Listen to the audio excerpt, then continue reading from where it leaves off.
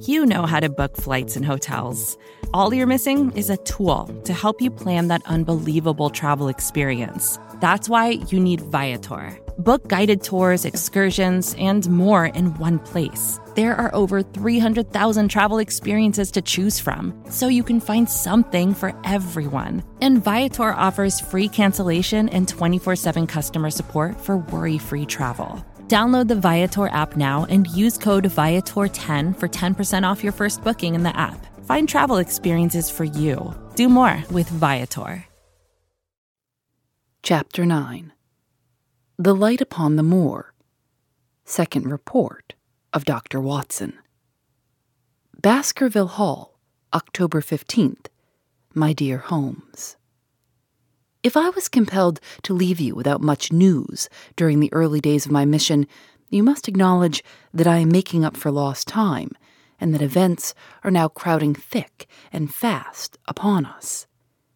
In my last report, I ended upon my top note with Barrymore at the window, and now I have quite a budget already, which will, unless I am much mistaken, considerably surprise you. Things have taken a turn which I could not have anticipated. In some ways, they have, within the last 48 hours, become much clearer, and in some ways, they have become more complicated. But I will tell you all, and you shall judge for yourself. Before breakfast, on the morning following my adventure, I went down the corridor and examined the room in which Barrymore had been on the night before. The western window through which she had stared so intently has, I noticed, one peculiarity above all other windows in the house. It commands the nearest outlook onto the moor. There's an opening between two trees which enables one, from this point of view, to look right down upon it, while from all the other windows it is only a distant glimpse which can be obtained. It follows, therefore, that Barrymore, since only this window would serve the purpose, must have been looking out for something or somebody upon the moor. The night was very dark, so that I can hardly imagine how he could have hoped to see anyone. It had struck me that it was possible that some love intrigue was on foot. That would have accounted for his stealthy movements, and also for the uneasiness of his wife. The man is a striking-looking fellow, very well equipped to steal the heart of a country girl, so that this theory seemed to have something to support it. That opening of the door which I heard after I had returned to my room might mean that he had gone out to keep some clandestine appointment. So I reasoned with myself in the morning, and I tell you the direction of my suspicions, however much the result may have shown that they were unfounded. But whatever the true explanation of Barrymore's movements might be, I felt that the responsibility of keeping them to myself until I could explain them was more than I could bear. I had an interview with the baronet in his study after breakfast, and I told him all that I had seen. He was less surprised than I had expected. I knew that Barrymore walked about nights, and I had a mind to speak to him about it, said he. 2 or 3 times I have heard his steps in the passage, coming and going, just about the hour you name. Perhaps, then, he pays a visit every night to that particular window, I suggested. Perhaps he does. If so, we should be able to shadow him and see what it is that he is after. I wonder what your friend Holmes would do if he were here. I believe that he would do exactly what you now suggest, said I. He would follow Barrymore and see what he did. Then we shall do it together. But surely he would hear us. The man is rather deaf, and in any case, we must take our chance of that. We'll sit up in my room tonight and wait until he passes. Sir Henry rubbed his hands with pleasure, and it was evident that he hailed the adventure as a relief to his somewhat quiet life upon the moor. The baronet has been in communication with the architect who prepared the plans for Sir Charles and with a contractor from London, so that we may expect great changes to begin here soon. There have been decorators and furnishers up from Plymouth, and it is evident that our friend has large ideas and means to spare no pains or expense to restore the grandeur of his family. When the house is renovated and refurnished, All that he will need will be a wife to make it complete. Between ourselves, there are pretty clear signs that this will not be wanting if the lady is willing, for I have seldom seen a man more infatuated with a woman than he is with our beautiful neighbor, Miss Stapleton. And yet, the course of true love does not run quite as smoothly as one would under the circumstances expect. Today, for example, its surface was broken by a very unexpected ripple, which has caused our friend considerable perplexity and annoyance. After the conversation which I have quoted about Barrymore, Sir Henry put on his hat and prepared to go out. As a matter of course, I did the same. "What, are you coming, Watson?" he asked, looking at me in a curious way. "That depends on whether you're going on the moor," said I. "Yes, I am." "Well, you know what my instructions are. I'm sorry to intrude, but you heard how earnestly Holmes insisted that I should not leave you, and especially that you should not go alone upon the moor." Sir Henry put his hand upon my shoulder with a pleasant smile. "My dear fellow," said he, "Holmes, with all his wisdom, did not foresee some things which have happened since I have been on the moor. You understand me. I am sure that you are the last man in the world who would wish to be a spoil-sport. I must go out alone." It put me in a most awkward position. I was at a loss what to say or what to do, and before I had made up my mind, he picked up his cane and was gone. But when I came to think the matter over, my conscience reproached me bitterly for having on any pretext allowed him to go out of my sight. I imagined what my feelings would be if I had to return to you and to confess that some misfortune had occurred through my disregard for your instructions. I assure you, my cheeks flushed at the very thought. It might not even now be too late to overtake him, so I set off at once in the direction of Merrypit House. I hurried along the road at the top of my speed without seeing anything of Sir Henry, until I came to the point where the moor path branches off. There, fearing that perhaps I had come in the wrong direction after all, I mounted a hill from which I could command a view, the same hill which is cut into the dark quarry. Thence I saw him at once. He was on the moor path about a quarter of a mile off, and a lady was by his side who could only be Miss Stapleton. It was clear that there was already an understanding between them, and that they had met by appointment. They were walking slowly along in deep conversation, and I saw her making quick little movements of her hands, as if she were very earnest in what she was saying, while he listened intently, and once or twice shook his head in strong dissent.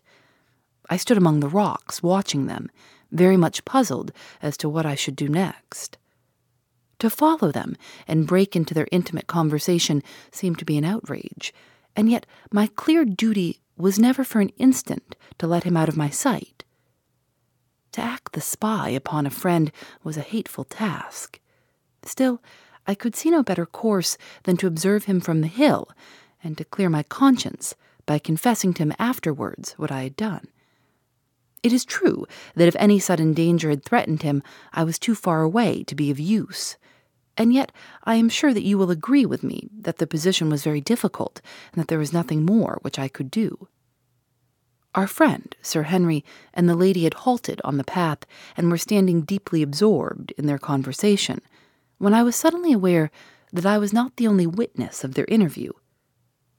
A wisp of green floating in the air caught my eye, and another glance showed me that it was carried on a stick by a man who was moving among the broken ground. It was Stapleton with his butterfly net. He was very much closer to the pair than I was, and he appeared to be moving in their direction. At this instant, Sir Henry suddenly drew Miss Stapleton to his side. His arm was round her, but it seemed to me that she was straining away from him with her face averted. He stooped his head to hers, and she raised one hand, as if in protest. Next moment, I saw them spring apart and turn hurriedly around. Stapleton was the cause of the interruption. He was running wildly towards them, his absurd net dangling behind him. He gesticulated and almost danced with excitement in front of the lovers. What the scene meant I could not imagine, But it seemed to me that Stapleton was abusing Sir Henry, who offered explanations, which became more angry as the other refused to accept them. The lady stood by in haughty silence. Finally, Stapleton turned upon his heel and beckoned in a peremptory way to his sister, who, after an irresolute glance at Sir Henry, walked off by the side of her brother. The naturalist's angry gestures showed that the lady was included in his displeasure. The baronet stood for a minute looking after them, and then he walked slowly back the way that he had come, his head hanging, the very picture of dejection. What all this meant I could not imagine, but I was deeply ashamed to have witnessed so intimate a scene without my friend's knowledge. I ran down the hill, therefore, and met the baronet at the bottom. His face was flushed with anger, and his brows were wrinkled, like one who's at his wit's end what to do. "Hello, Watson. Where have you dropped from?" said he. "You don't mean to say that you came after me in spite of all?" I explained everything to him, how I had found it impossible to remain behind, how I had followed him, and how I had witnessed all that had occurred. For an instant his eyes blazed at me, but my frankness disarmed his anger, and he broke at last into a rather rueful laugh. "You would have thought the middle of that prairie a fairly safe place for a man to be private," said he, "but, by thunder, the whole countryside seems to have been out to see me do my wooing, and a mighty poor wooing at that. Where had you engaged a seat?" "I was on that hill." "Quite in the back row, eh? But her brother was well up to the front. Did you see him come out on us?" "Yes, I did." "Did he ever strike you as being crazy, this brother of hers?" "I can't say that he ever did."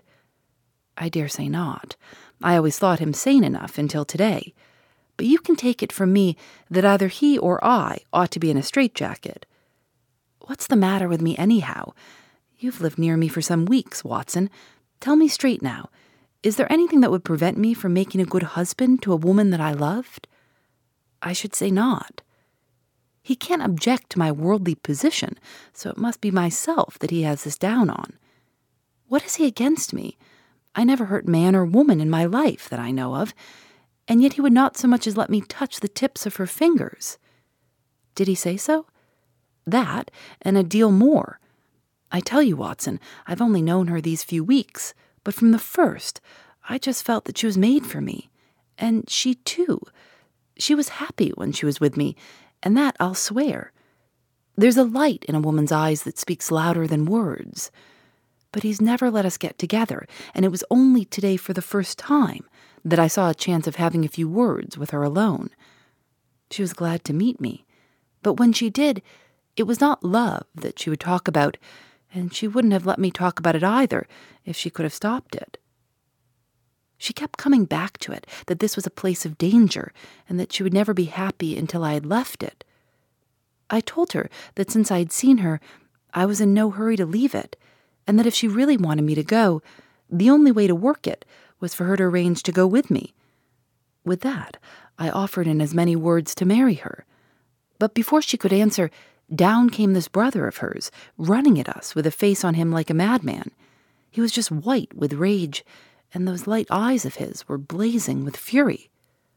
What was I doing with the lady? How dared I offer her attentions which were distasteful to her? Did I think that because I was a baronet I could do what I liked?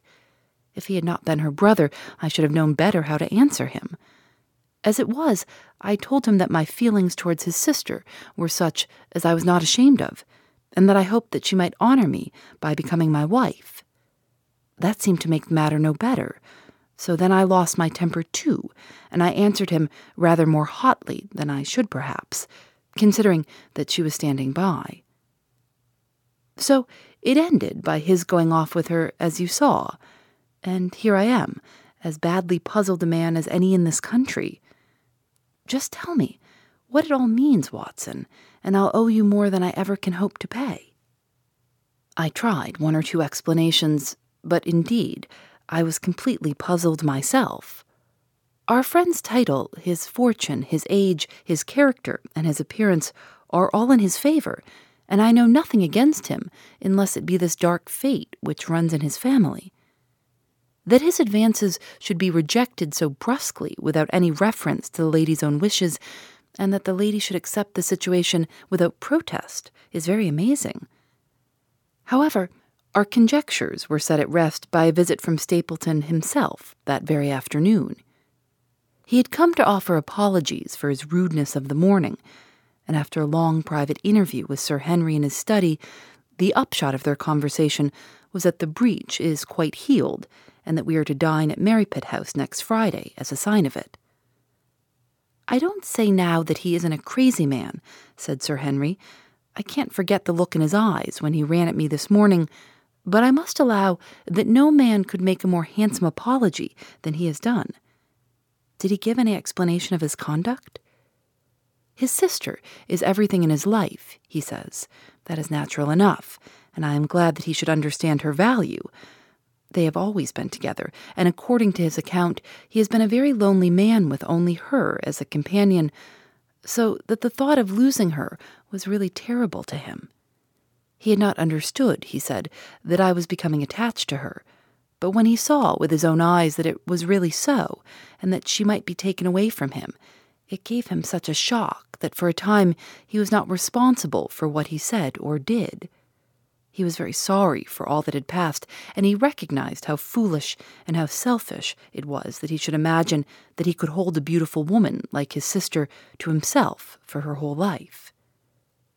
If she had to leave him, he had rather it was to a neighbor, like myself, than to anyone else. But in any case, it was a blow to him, and it would take him some time before he could prepare himself to meet it. He would withdraw all opposition upon his part if I would promise for 3 months to let the matter rest and to be content with cultivating the lady's friendship during that time without claiming her love. This I promised, and so the matter rests.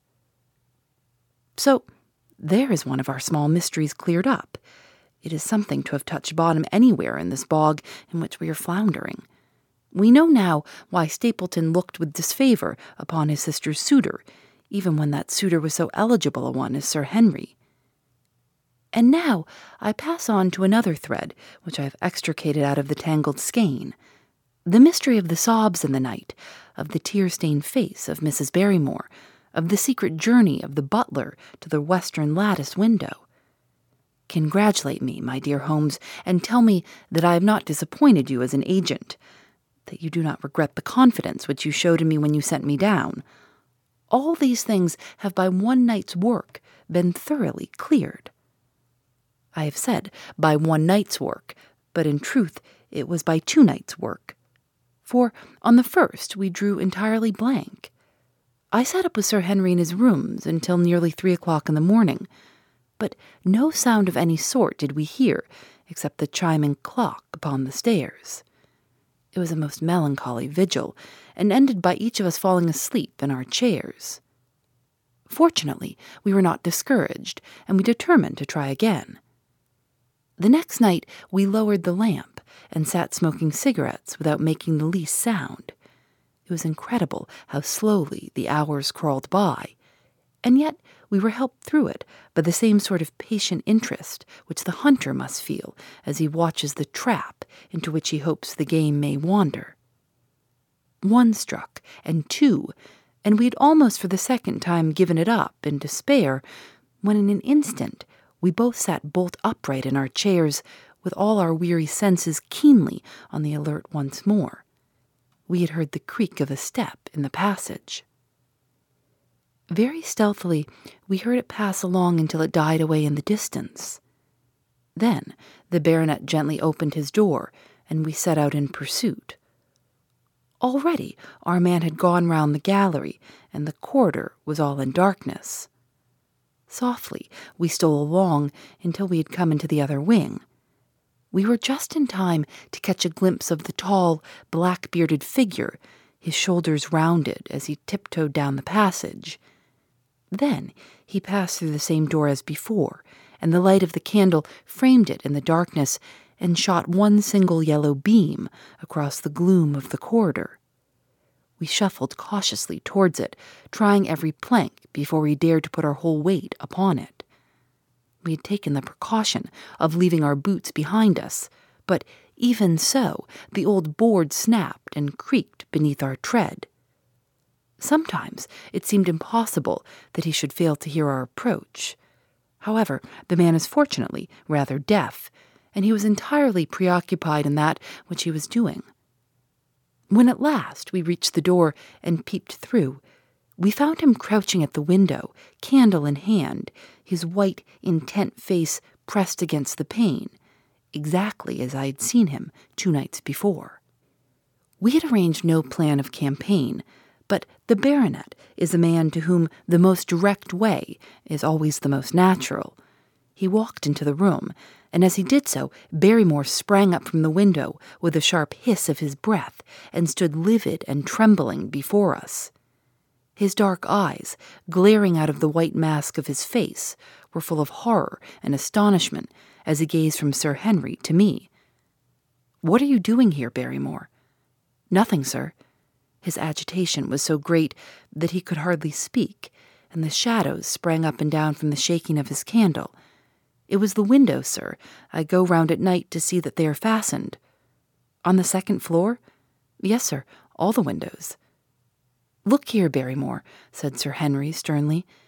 "We have made up our minds to have the truth out of you, so it will save you trouble to tell it sooner rather than later. Come now, no lies. What were you doing at that window?" The fellow looked at us in a helpless way, and he wrung his hands together like one who's in the last extremity of doubt and misery. "I was doing no harm, sir. I was holding a candle to the window." "And why were you holding a candle to the window?" "Don't ask me, Sir Henry, don't ask me. I give you my word, sir, that it is not my secret, and that I cannot tell it. If it concerned no one but myself, I would not try to keep it from you."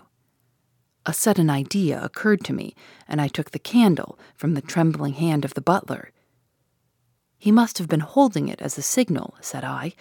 "Let us see if there is any answer." I held it as he had done, and I stared out into the darkness of the night. Vaguely, I could discern the black bank of the trees and the lighter expanse of the moor, for the moon was behind the clouds. And then I gave a cry of exultation, for a tiny pinpoint of yellow light had suddenly transfixed the dark veil and glowed steadily in the center of the black square framed by the window. "There it is," I cried. "No, no, sir, it is nothing, nothing at all," the butler broke in. "I assure you, sir." "Move your light across the window, Watson," cried the baronet. "See the other moves also. Now, you rascal, do you deny that it is a signal? Come, speak up. Who is your confederate out yonder, and what is this conspiracy that is going on?" The man's face became openly defiant. "It is my business and not yours. I will not tell." "Then you leave my employment right away." "Very good, sir. If I must, I must." "And you go in disgrace. By thunder, you may well be ashamed of yourself. Your family has lived with mine for over 100 years under this roof, and here I find you deep in some dark plot against me." "No, no, sir. No, not against you." It was a woman's voice, and Mrs. Barrymore, paler and more horror-struck than her husband, was standing at the door. Her bulky figure in a shawl and skirt might have been comic were it not for the intensity of feeling upon her face. "We have to go, Eliza. This is the end of it. You can pack our things," said the butler. "Oh, John, John, have I brought you to this? It is my doing, Sir Henry, all mine. He has done nothing except for my sake, and because I asked him." "Speak out, then. What does it mean?" "My unhappy brother is starving on the moor.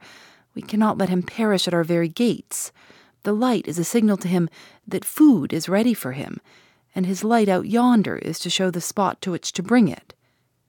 "Then your brother is—" "The escaped convict, sir. Selden, the criminal." "That's the truth, sir," said Barrymore. "I said that it was not my secret, and that I could not tell it to you. But now you've heard it, and you will see that if there was a plot, it was not against you." This, then, was the explanation of the stealthy expeditions at night and the light at the window. Sir Henry and I both stared at the woman in amazement. Was it possible that this stolidly respectable person was of the same blood as one of the most notorious criminals in the country? Yes, sir. My name was Selden, and he is my younger brother. We humored him too much when he was a lad, and gave him his own way in everything until he came to think that the world was made for his pleasure, and that he could do what he liked in it. Then, as he grew older, he met wicked companions, and the devil entered into him, until he broke my mother's heart and dragged our name in the dirt. From crime to crime he sank lower and lower, until it was only the mercy of God which has snatched him from the scaffold. But to me, sir, he was always the little curly-haired boy that I had nursed and played with as an elder sister would. That was why he broke prison, sir. He knew that I was here, and that we could not refuse to help him. When he dragged himself here one night, weary and starving, with the warders hard at his heels, what could we do? We took him in and fed him and cared for him. Then you returned, sir, and my brother thought he would be safer on the moor than anywhere else until the hue and cry was over, so we lay in hiding there. But every second night we made sure if he was still there by putting a light in the window, and if there was an answer, my husband took out some bread and meat to him. Every day we hoped that he was gone, but as long as he was there, we could not desert him. That is the whole truth, as I am an honest Christian woman, and you will see that if there is blame in the matter, it does not lie with my husband, but with me, for whose sake he has done all that he has. The woman's words came with an intense earnestness which carried conviction with them. Is this true, Barrymore? Yes, Sir Henry, every word of it. Well, I cannot blame you for standing by your own wife. Forget what I have said. Go to your room, you two, and we shall talk further about this matter in the morning. When they were gone, we looked out of the window again. Sir Henry had flung it open, and the cold night wind beat in upon our faces. Far away in the distance, there still glowed that one tiny point of yellow light. I wonder he dares, said Sir Henry.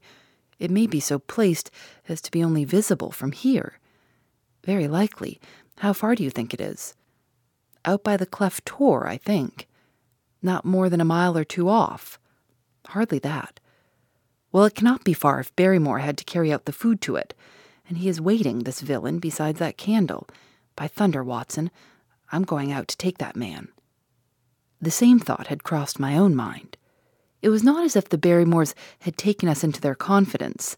Their secret had been forced from them. The man was a danger to the community, an unmitigated scoundrel for whom there was neither pity nor excuse. We were only doing our duty in taking this chance of putting him back where he could do no harm. With his brutal and violent nature, others would have to pay the price if we held our hands. Any night, for example, our neighbors the Stapletons might be attacked by him, and it may have been the thought of this which made Sir Henry so keen upon the adventure. I will come, said I. Then get your revolver and put on your boots. The sooner we start the better, as the fellow may put out his light and be off. In 5 minutes we were outside the door, starting upon our expedition. We hurried through the dark shrubbery amid the dull moaning of the autumn wind and the rustle of the falling leaves. The night air was heavy with the smell of damp and decay. Now and again the moon peeped out for an instant, but clouds were driving over the face of the sky, and just as we came out on the moor, a thin rain began to fall. The light still burned steadily in front. Are you armed? I asked. I have a hunting crop. We must close in on him rapidly, for he is said to be a desperate fellow. We shall take him by surprise and have him at our mercy before he can resist. I say, Watson, said the baronet, what would Holmes say to this? How about that hour of darkness in which the power of evil is exalted? As if in answer to his words, there rose suddenly out of the vast gloom of the moor that strange cry, which I had already heard upon the borders of the great Grimpen Mire. It came with the wind through the silence of the night, a long, deep mutter, then a rising howl, and then the sad moan in which it died away. Again and again it sounded, the whole air throbbing with it, strident, wild, and menacing. The baronet caught my sleeve, and his face glimmered white through the darkness. "My God, what's that, Watson?" "I don't know. It's a sound they have on the moor. I heard it once before." It died away, and an absolute silence closed in upon us. We stood straining our ears, but nothing came. "Watson," said the baronet, "it was the cry of a hound." My blood ran cold in my veins, for there was a break in his voice which told of the sudden horror which had seized him. "What do they call this sound?" he asked. "Who?" "The folk on the countryside." "Oh, they are ignorant people. Why should you mind what they call it? Tell me, Watson, what do they say of it?" I hesitated, but could not escape the question. "They say it is the cry of the hound of the Baskervilles." He groaned and was silent for a few moments.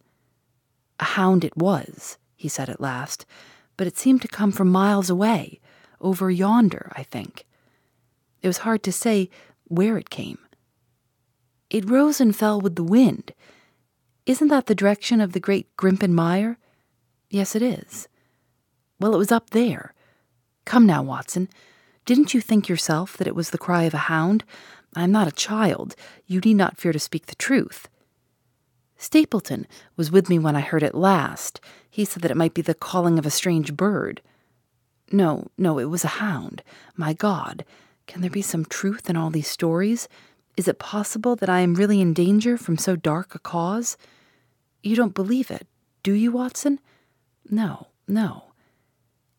And yet it was one thing to laugh about it in London, and it is another to stand out here in that darkness of the moor and to hear such a cry as that. And my uncle, there was the footprint of the hound beside him as he lay. It all fits together. I don't think that I'm a coward, Watson, but that sound seemed to freeze my very blood. Feel my hand. It was as cold as a block of marble. You'll be all right tomorrow. I don't think I'll get that cry out of my head. What do you advise that we do now? Shall we turn back? No, by thunder, we've come out to get our man, and we will do it. We after the convict, and a hellhound, as likely as not, after us. Come on, we'll see it through if all the fiends of the pit were loose upon the moor. We stumbled slowly along in the darkness, with the black loom of the craggy hills around us, and the yellow speck of light burning steadily in front. There is nothing so deceptive as the distance of a light upon a pitch-dark night, and sometimes the glimmer seemed to be far away upon the horizon, and sometimes it might have been within a few yards of us. But at last we could see where it came, and then we knew that we were indeed very close. A guttering candle was stuck in a crevice of the rocks which flanked it on each side, so as to keep the wind from it, and also to prevent it from being visible, save in the direction of Baskerville Hall. A boulder of granite concealed our approach, and crouching behind it, we gazed over it at the signal light. It was strange to see the single candle burning there in the middle of the moor, with no sign of life near it, just the one straight yellow flame and the gleam of the rock on each side of it. "What shall we do now?" whispered Sir Henry. "Wait here. He must be near his light. Let us see if we can get a glimpse of him." The words were hardly out of my mouth when we both saw him. Over the rocks, in the crevice of which the candle burned, there was thrust out an evil yellow face, a terrible animal face, all seamed and scored with vile passions. Foul with mire, with a bristling beard, and hung with matted hair, it might well have belonged to one of those old savages who dwelt in the burrows on the hillsides. The light beneath him was reflected in his small, cunning eyes, which peered fiercely to right and left through the darkness, like a crafty and savage animal who has heard the steps of the hunters. Something had evidently aroused his suspicions. It may have been that Barrymore had some private signal which we had neglected to give, or the fellow may have had some other reason for thinking that all was not well, but I could read his fears upon his wicked face. Any instant he might dash out of light and vanish in the darkness. I sprang forward, therefore, and Sir Henry did the same. At the same moment, the convict screamed out a curse at us and hurled a rock which splintered up against the boulder which had sheltered us. I caught one glimpse of his short, squat, strongly built figure as he sprang to his feet and turned to run. At the same moment, by a lucky chance, the moon broke through the clouds. We rushed over the brow of the hill, and there was our man, running with great speed down the other side, springing over the stones in his way with the activity of a mountain goat. A lucky long shot of my revolver might have crippled him, but I had brought it only to defend myself if I was attacked, and not to shoot an unarmed man who was running away.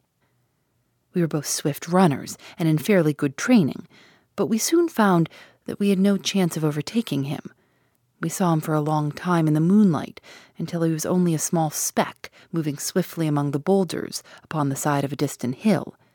We ran and ran until we were completely blown, but the space between us grew ever wider. Finally we stopped and sat panting on 2 rocks while we watched him disappearing in the distance. And it was at this moment that there occurred a most strange and unexpected thing. We had risen from our rocks and were turning to go home, having abandoned the hopeless chase.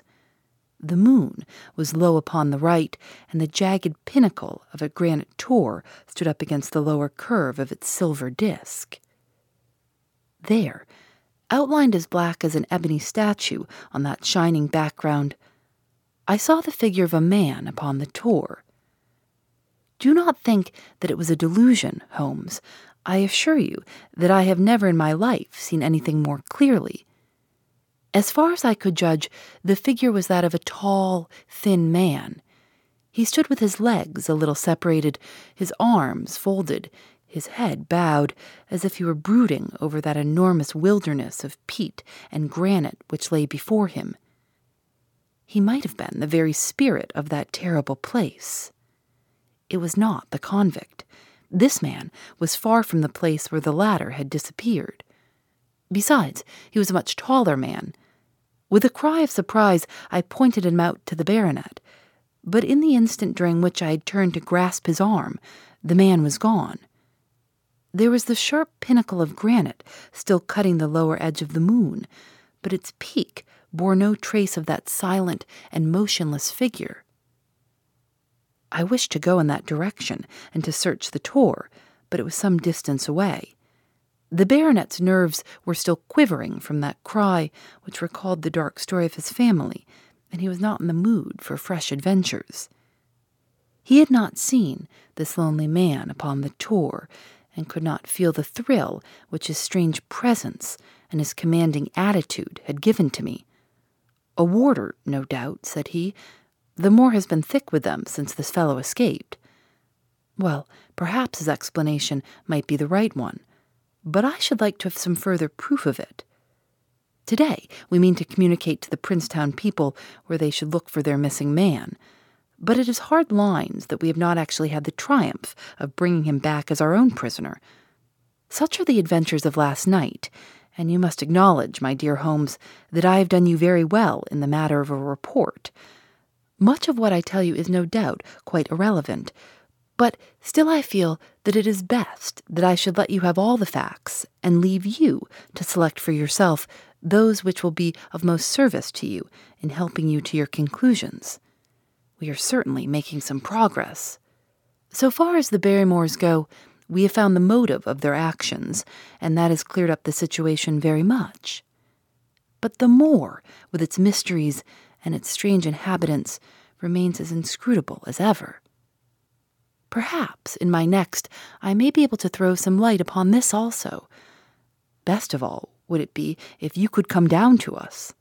In any case, you will hear from me again in the course of the next few days. More to-dos, less time, and an infinite number of tools to keep track of. Sometimes doing business has never felt harder, but you don't need a miracle to hit your goals. You can just use HubSpot, because their all-in-one customer platform can make growing your business infinitely easier. Imagine this: high-quality leads, fast closing deals, wildly happy customers, and more benchmark-breaking quarters. It's not a miracle, it's HubSpot. Visit HubSpot.com to get started today. Phoebe Reads a Mystery is recorded in the studios of North Carolina Public Radio, WUNC.